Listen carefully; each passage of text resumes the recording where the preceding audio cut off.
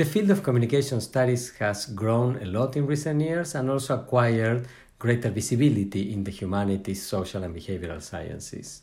With that comes the problematic of trying to explain the scope and the worth of the field to other academic communities. What are the challenges and opportunities involved in that? About this and many other fascinating topics is this conversation with Jillian Báez in this new episode of El Café Latinx.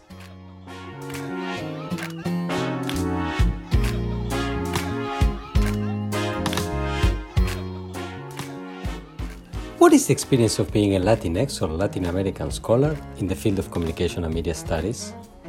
What are the main challenges and opportunities that come with our identities? These are the issues that we'll talk about in El Café Latinx, where some of the leading voices in the field will share their professional experiences. Hola, my name is Pablo Boczkowski. I teach at Northwestern University, where I hold the Hamad bin Khalifa Al Thani Chair in Communication. Together with Mora Matassi, doctoral student at Northwestern and executive producer of this podcast, we invite you to discover the journeys of scholars who are at the cutting edge of creating knowledge about Latinx or Latin American communities across the Americas. These are our stories. Esas son nuestras historias. Estas son nuestras historias.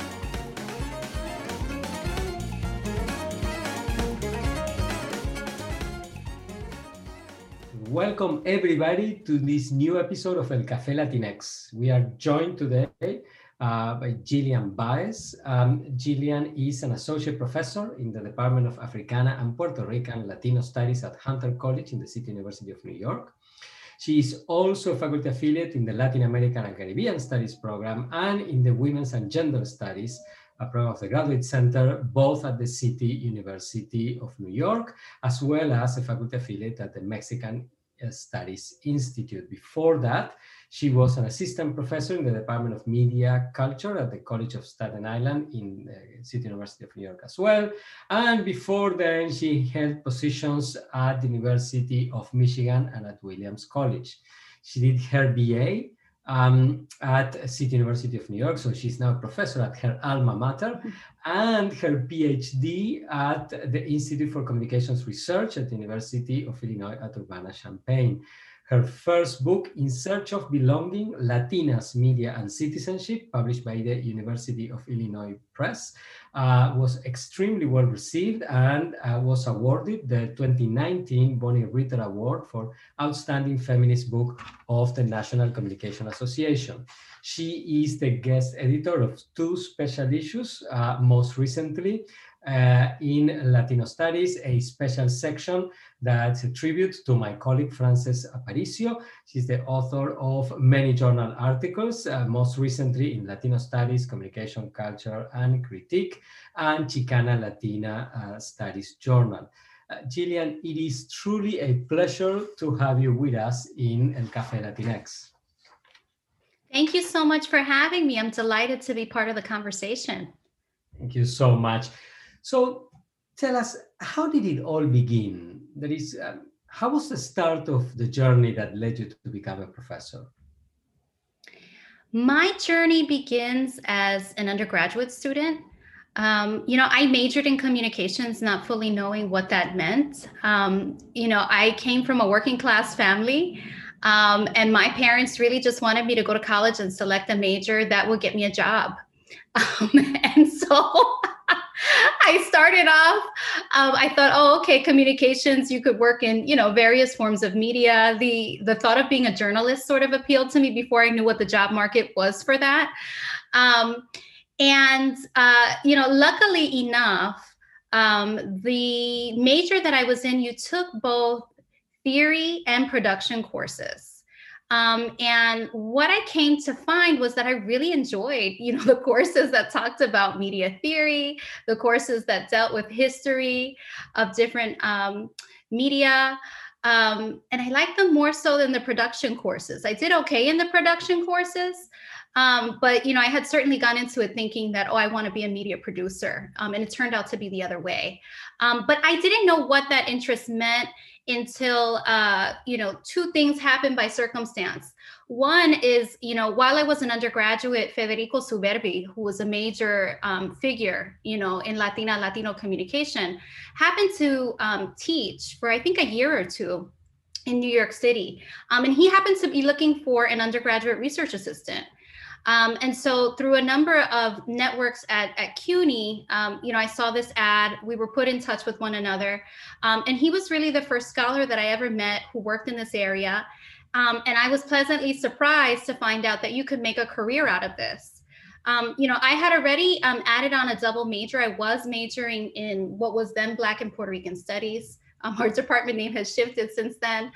And so I was sort of thinking about how those two areas of communications and ethnic studies, how they overlap, particularly in terms of thinking about Latino studies.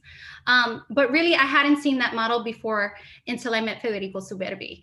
And then, following that, maybe the next semester, I took a course called Women in Media. And we happened to be reading Ángela Valdivia's book, Latina in the Land of Hollywood. I had never read really anything specifically about Latinos in media prior to having, met Federico Suberbi. And certainly had never seen any of that work on the syllabi for the classes that I was taking.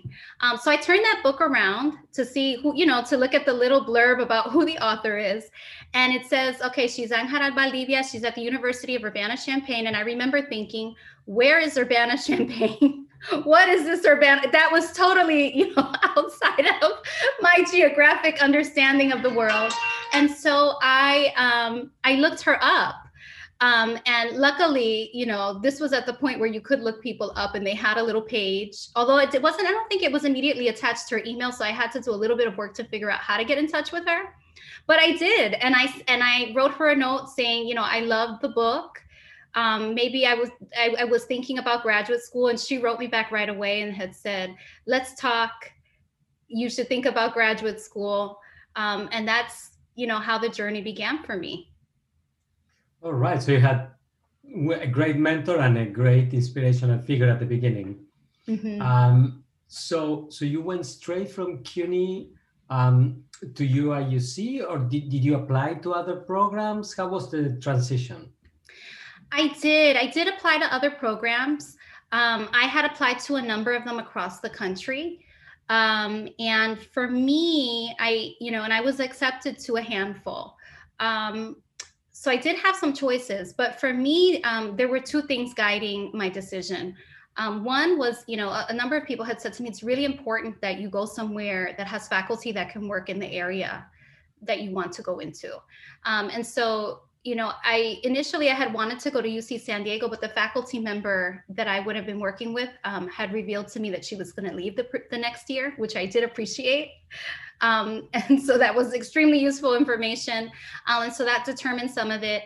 And then the other issue, to be honest with you, was, coming from a working class background, I knew that wherever I went, I was going to have to pay my own way, so to speak. And Urbana-Champaign seemed like a perfect place because Ángela Valdivia was there. Isabel Molina Guzman had also been recently hired as a junior faculty member. And there were a number of people there working on race and ethnicity, working on international communication. So it was I felt like it was going to be the best fit for me. Plus, they offered a really good, package for me to continue for the first 5 years. And honestly, Urbana-Champaign is a very cheap place to live. And so I'm not going to lie and say that was also a factor in making my decision. And so how was the experience there? It was, on the one hand, unlike anything else I had experienced geographically. I mean, this is, I was born and raised in New York City. And I really, at that point in my life, had not traveled much either, other than to Puerto Rico, which is where my family was from. And so, and maybe Florida, again, because we had family that had migrated there. And so, Urbana-Champaign is 2 hours, as I'm sure you know, from Chicago. And, and on the way there, there's nothing but cornfields. So, that was different. And it was certainly, it is a small, it's a small college town, so to speak.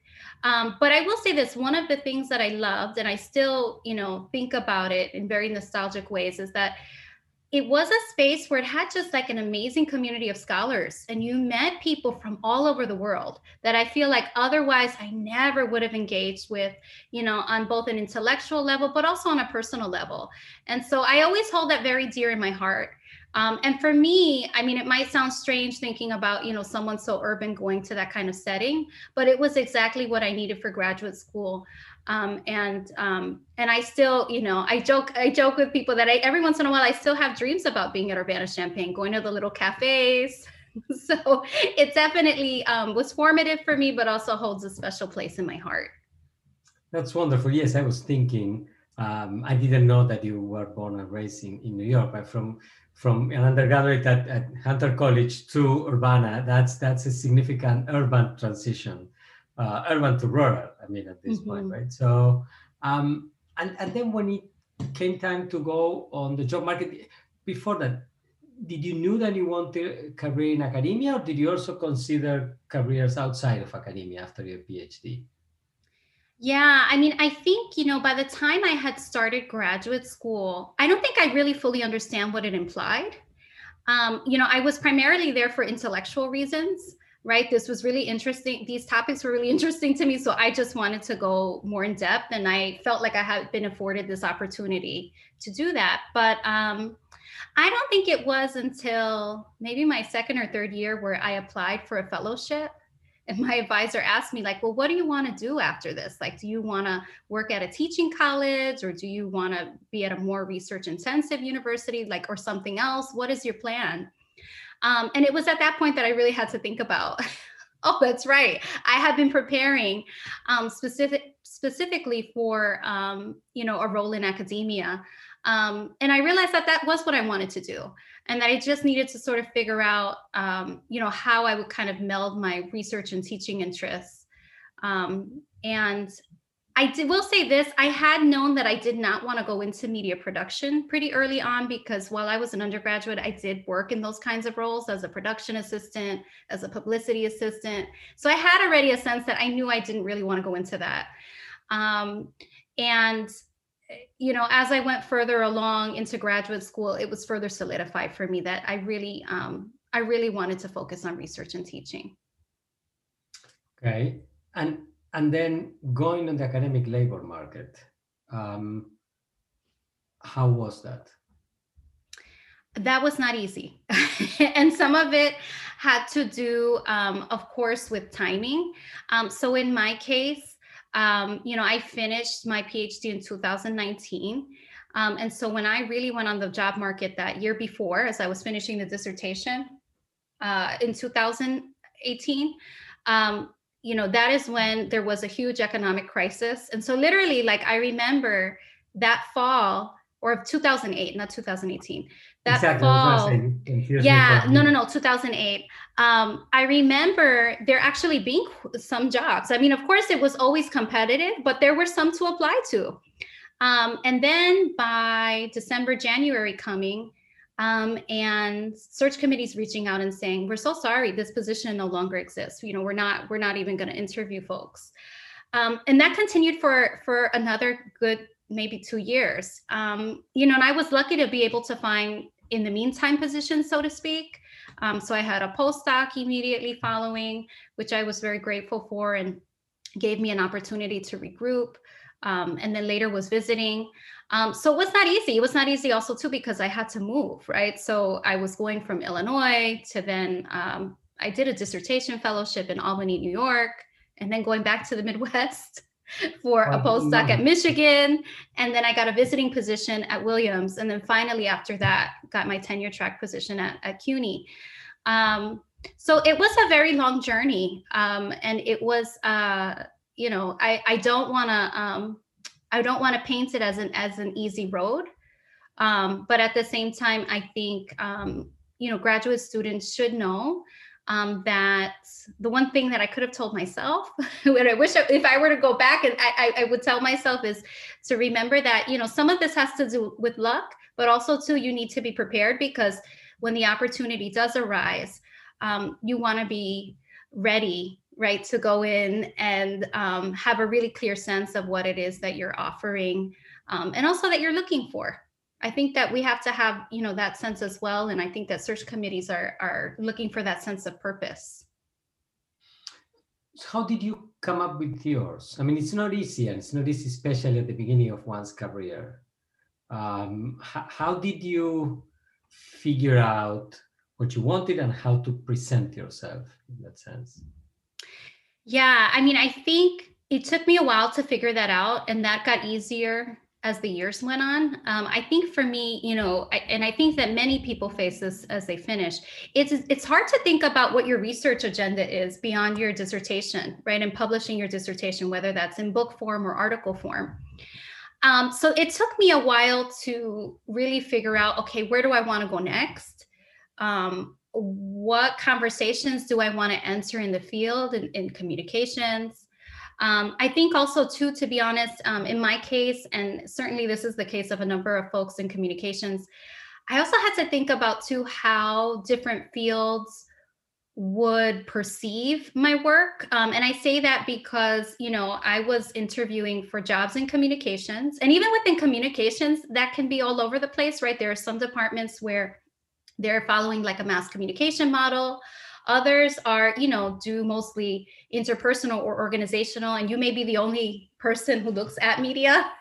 And so you have to think about that they, so thinking about that within communications, but then also, some of us, in my case, I think at one point I had interviewed for an American studies job, certainly, ethnic studies jobs, Latino studies jobs, sometimes women's studies, and all of those, you have folks from really different disciplines then looking in on your work. And many of them, I think that this is the challenge outside of communication, don't know a lot about communication, right? So they see a communication scholar and they're like, wow, that's really interesting and it seems really relevant, but they don't know how to make sense of it.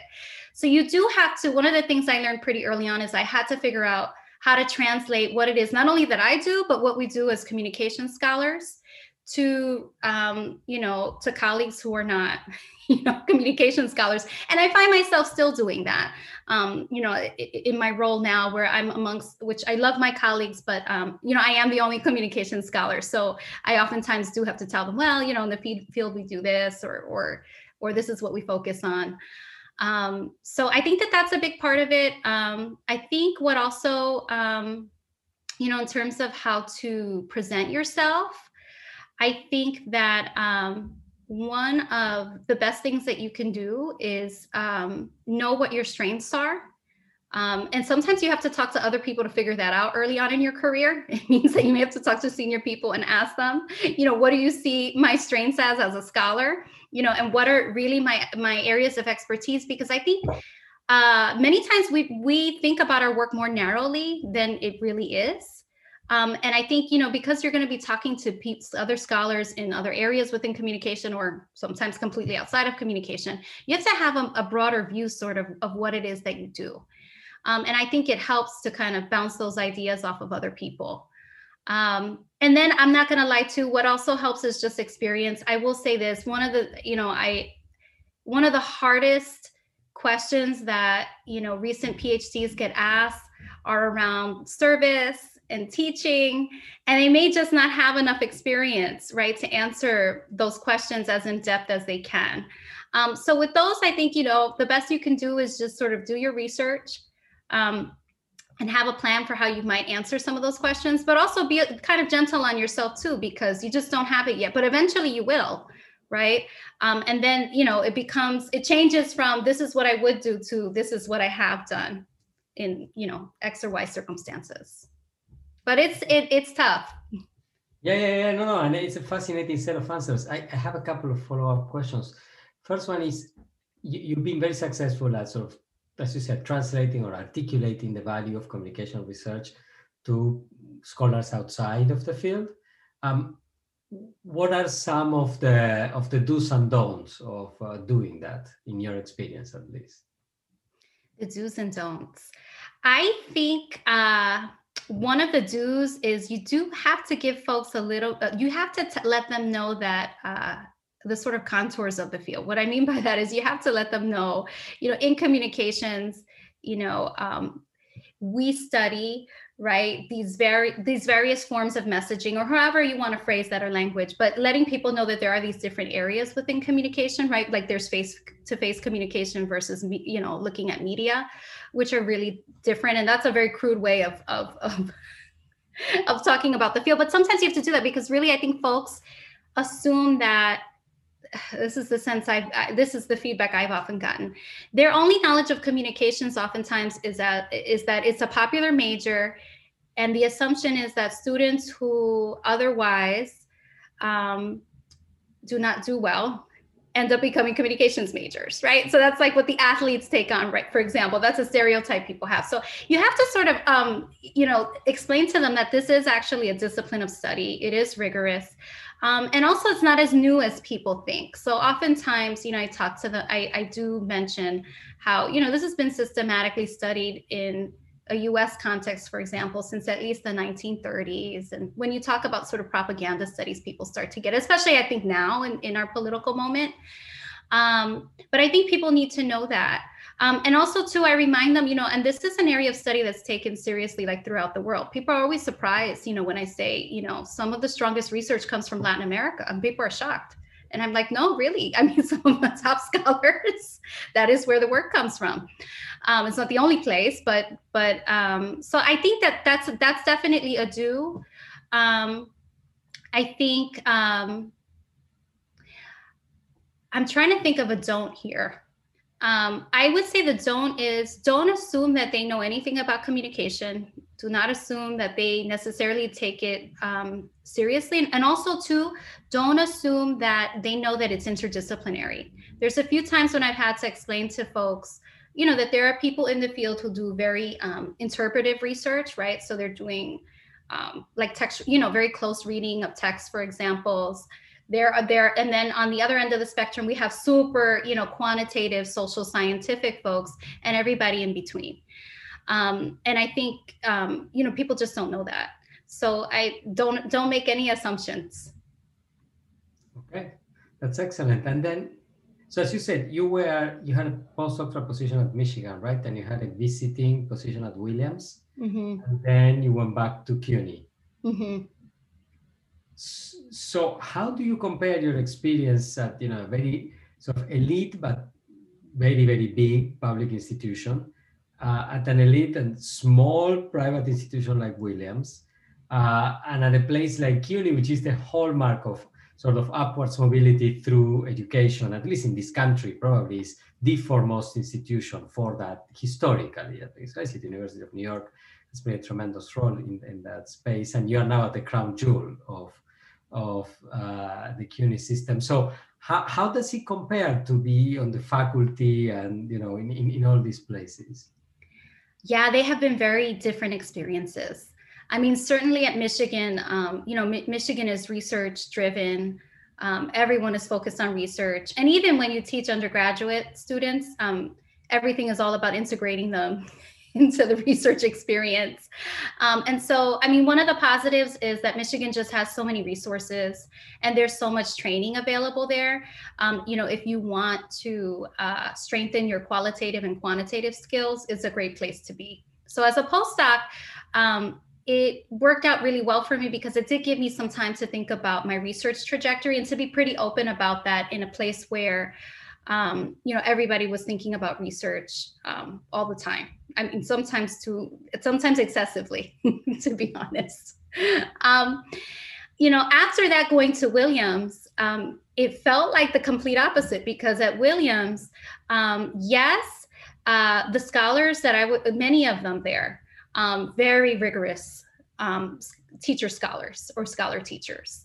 And so though the faculty culture there was just so different. And I say that because people took research seriously at Williams, but they also took teaching as equally serious.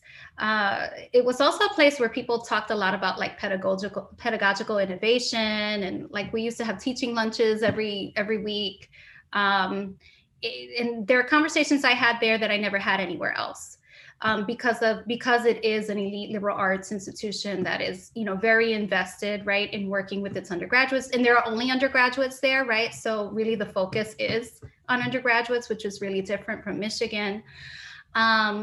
And so, but I will say this, it made me a better teacher, and it taught me how to do seminars, because prior to that, I had been teaching, larger classes, 35 to 70 students, and at a public university, you cannot give, individual attention to everyone, right? That's just the way it is, because there's so many students, versus at Williams, these are tiny seminars with a few students. They get to know you really well as a scholar. They're really interested in your scholarship, which is very strange. Prior to that, right, no one really looks you up and knows what you do. But at Williams, they do.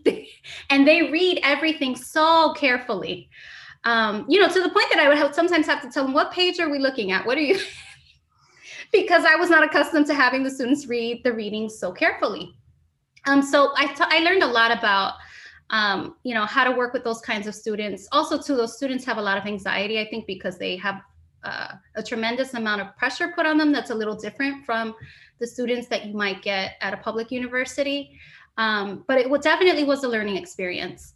And I will say, for that time in my life, I enjoyed being in a smaller community, and getting to know the students in a much more deep way than I otherwise would have at a larger institution. And then CUNY just sort of threw me back out there. I didn't start at Hunter. I started at the College of Staten Island, which, for those of you who are not familiar with the New York City area, is technically a borough of New York City, but really in many ways is geographically isolated from the rest of the city, and also has its own cultural identity, that is probably for the conversation of another podcast episode. So that was it was an adjustment. There is like a very strong working class ethos and identity on Staten Island, that I had not previously encountered at the other institutions I was at. And I needed to really think about that in the classroom. Just to give you an example, that's the first time that like a student has ever said to me, there's always a unit when you teach communication theory that looks at Marxism and neo-Marxism. And I would have students tell me, Professor, with their heavy Staten Island accents, and I say that with all the love in the world. It's the only place that anyone has ever said I don't have an accent is Staten Island. I'm a proletariat. I'm realizing now that so just to get that really resonated, right? And there was no other place really that I taught that resonated in that way. But at the same time could also be a place that was extremely like politically conservative, and also was much more diverse ethnically than I had anticipated. Like I knew it had been an Italian-American enclave and still continues to be for decades. But also there's a very old African-American community there. There's a Liberian community. There's a growing Latino community, specifically Mexican, but also Dominicans and Puerto Ricans that come from other boroughs, particularly Brooklyn, and a very large Arab-American student population. It was like at 20%. And I had never taught in such a diverse classroom. So I would go in and honestly, I would not know what to expect. At the other institutions, I thought, okay, there's a number of ways this conversation can go, right? They could argue this, they could argue that. This I never knew. Every day that I went into the classroom, I never really knew where we were going to go because it was such a diverse classroom. Hunter, there are some similarities, but it's in Manhattan, and the students are much more selective. The College of Staten Island is open admissions, Hunter is not. It is diverse in different ways, but yeah, I don't think there will ever be anything in my career quite like the College of Staten Island. So I'm appreciative for it. But it taught me that, where an institution is geographically located is really, really important and will really shape the way that you have to approach your teaching. Absolutely. And how was to return to your alma mater, but now as a professor? Oh, it's been amazing. I mean, I was never anticipating this happening. This was never, you have ideas in your mind of maybe where your career might go, but this was not. This was a complete sort of a wonderful detour. Yeah, no, it's been great. I mean, I will say so much has changed because, I'm coming back like almost 20 years later. And so, the institution has changed and grown in many ways. But it's been really wonderful. It feels great to be able to come back in a really different kind of role and give back. I mean, I got so much from that from Hunter as an undergraduate. And so it's really wonderful. And I'm very grateful. Excellent. Now, Jillian, you are a Latina who studies Latinx topics. What's your perception of those topics and issues of positionality and representation in the broader field of communication? Where have you seen the conversation unfolding, and where do you think it should go next? Yeah, I mean, I will say this. I am so happy to see the growing scholarship in this field. Even just in the last 10 years, it's grown tremendously. It's also wonderful too to see so many graduate students being trained in this area, because now we're sort of at that third generation level in terms of scholars being trained in Latina OX communication. I think that, one of the challenges, however, is I think within the wider field of communication, this is also often seen as like a topic instead of a subfield, right? That has intellectual traditions, that has very specific kinds of theoretical frameworks and methodological approaches that could be engaged in other contexts, right? I think that there is this sort of sense that it is not applicable, and therefore we don't really need to engage with it. And I think that that's something that scholars in our field really have to work against. And I think on the other end of it, we also have to think about our relationship to Latin American studies. And in some ways, we have no choice, because when we talk about, issues of migration in particular, right, there's no way to talk about Latino studies and not talk about Latin America, right? But we have to do a better job of thinking about what are those overlaps there. And certainly a lot of my work is thinking about that now in terms of thinking about transnational media and how people in the US are interpreting, for example, Latin American media and vice versa. And in a digital media environment, sometimes it's hard to even parse out, right, those geographical spaces because they may be interacting in ways that they weren't previously. So those are, I think some of the things that we need to think about going forward. But I think it's an exciting time at the same time. There's so many more of us. Absolutely, absolutely. And, to what extent do you think it shapes the kinds of questions you ask and the topics you choose? Yeah, I mean, I think that I think it always makes me attuned to thinking about movement and circulation, right? So thinking about how do media texts move, right, across different kinds of geographic boundaries, but also thinking about it in terms of people, right? So thinking about these questions of not only migration from Latin America to the US, but also circular migration and the return, which happens more often than we think in certain contexts. Here I'm thinking about, of course, the Puerto Rican context, but even the Salvadoran experience, where in problematic ways, right, children of migrants, right, have been pushed back into El Salvador. So I think, those questions of movement and circulation are big for me. Certainly the transnational, but also thinking about, this larger theme of how do you deal with heterogeneity, racially, ethnically, linguistically, we tend to think of Latinos in Latin America as so generic, right? But those of us who study it, I sometimes think, I'm not really sure how people think it's a narrow field, because you're talking about so many people that have such varying, experiences, right? Depending on where they're from. And so, so I think that question of heterogeneity is really important. I mean, even I look at, the sort of discourses that happen in the US, for example, just about, talking about like mixed race identities as if they're new, but that isn't the case. It isn't the case in the US, but it certainly hasn't been the case in Latin America. And so much, thinking and writing has already been done about that. So yeah, that question, that theme of heterogeneity always is a way in which I think about work in communication. Excellent. And since you mentioned that this is the third generation, it's clearly history now.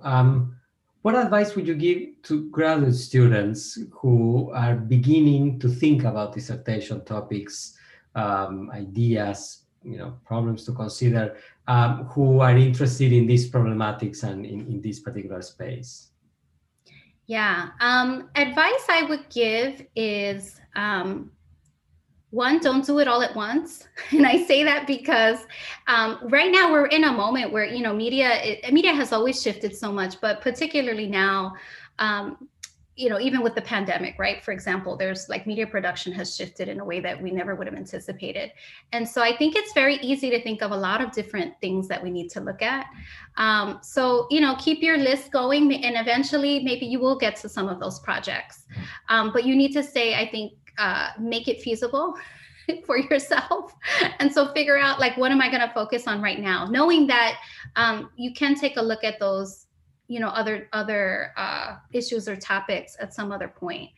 I would also say too, I think it's really important to be engaged in communities of scholars, particularly now with the pandemic. I sometimes think like, wow, it must be so difficult to start a graduate program right now, right? To have started last fall, because so much of the graduate student experience is about creating community with the scholars on your campus, and certainly with, the other students who are in your classes. So I think that you have to make even more of an effort, which is why I really appreciate like the talks that all of you are hosting.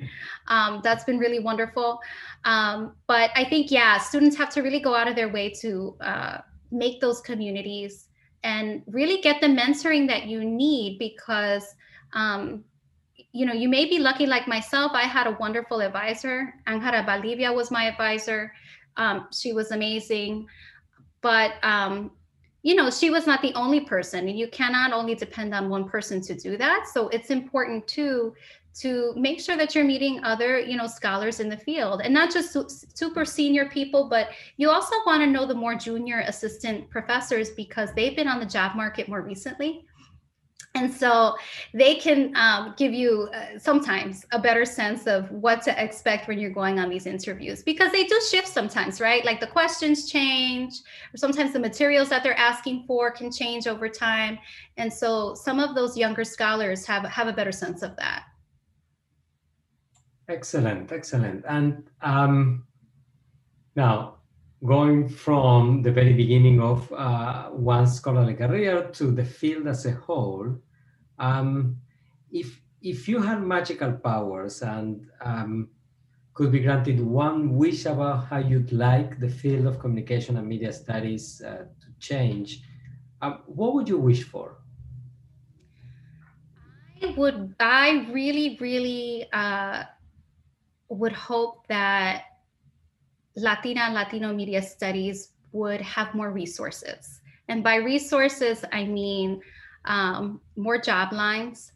As much as like we've been growing, as I mentioned earlier, there are a number of institutions, for example, that are like, centers for, Latino media, but there's no expert there, right?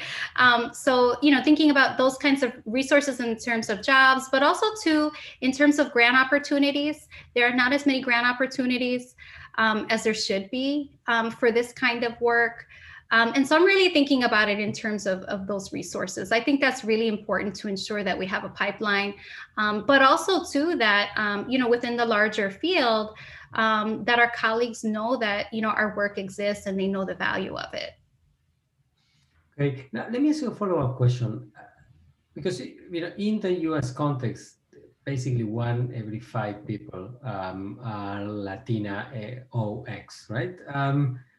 But as you say, I mean, in terms of the scholarly production, in terms of the lines, in terms of the grant funding, etc., it's not 20% or 18%. So why do you think that's the case? And what could be done to sort of fast track that?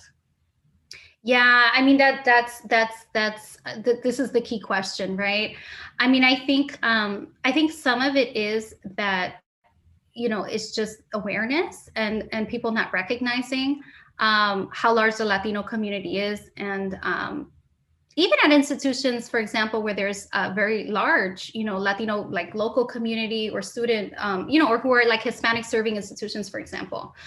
So I think that a lot of it is about awareness. I think also, recognizing that the work that we do is not, it's not just for us, so to speak, as Latino media scholars, or even for our Latino students, but these are really the perspectives and frameworks that would benefit everyone in the field. And also that I see work getting reproduced in ways that it shouldn't be, because people haven't read the work in our field. So I think I think a lot of it is awareness needs to happen, and also, recognize and really, bringing more attention to the kinds of concepts and frameworks that are really useful in understanding Latino communities, but also can be useful from a more comparative perspective too, right? In terms of thinking about non-Latino communities. Fabulous. Thank you so much, Jillian. This has been a truly fascinating conversation. I want to thank also our listeners for staying with us to the end, and invite everybody to stay tuned for the next episode of El Café Latinx. Thank you and goodbye. Thank you. El Café Latinx is a production of the Center for Latinx Digital Media in the Department of Communication Studies at Northwestern University. I am Pablo Boczkowski, your host, and I'm joined by executive producer Mora Matassi.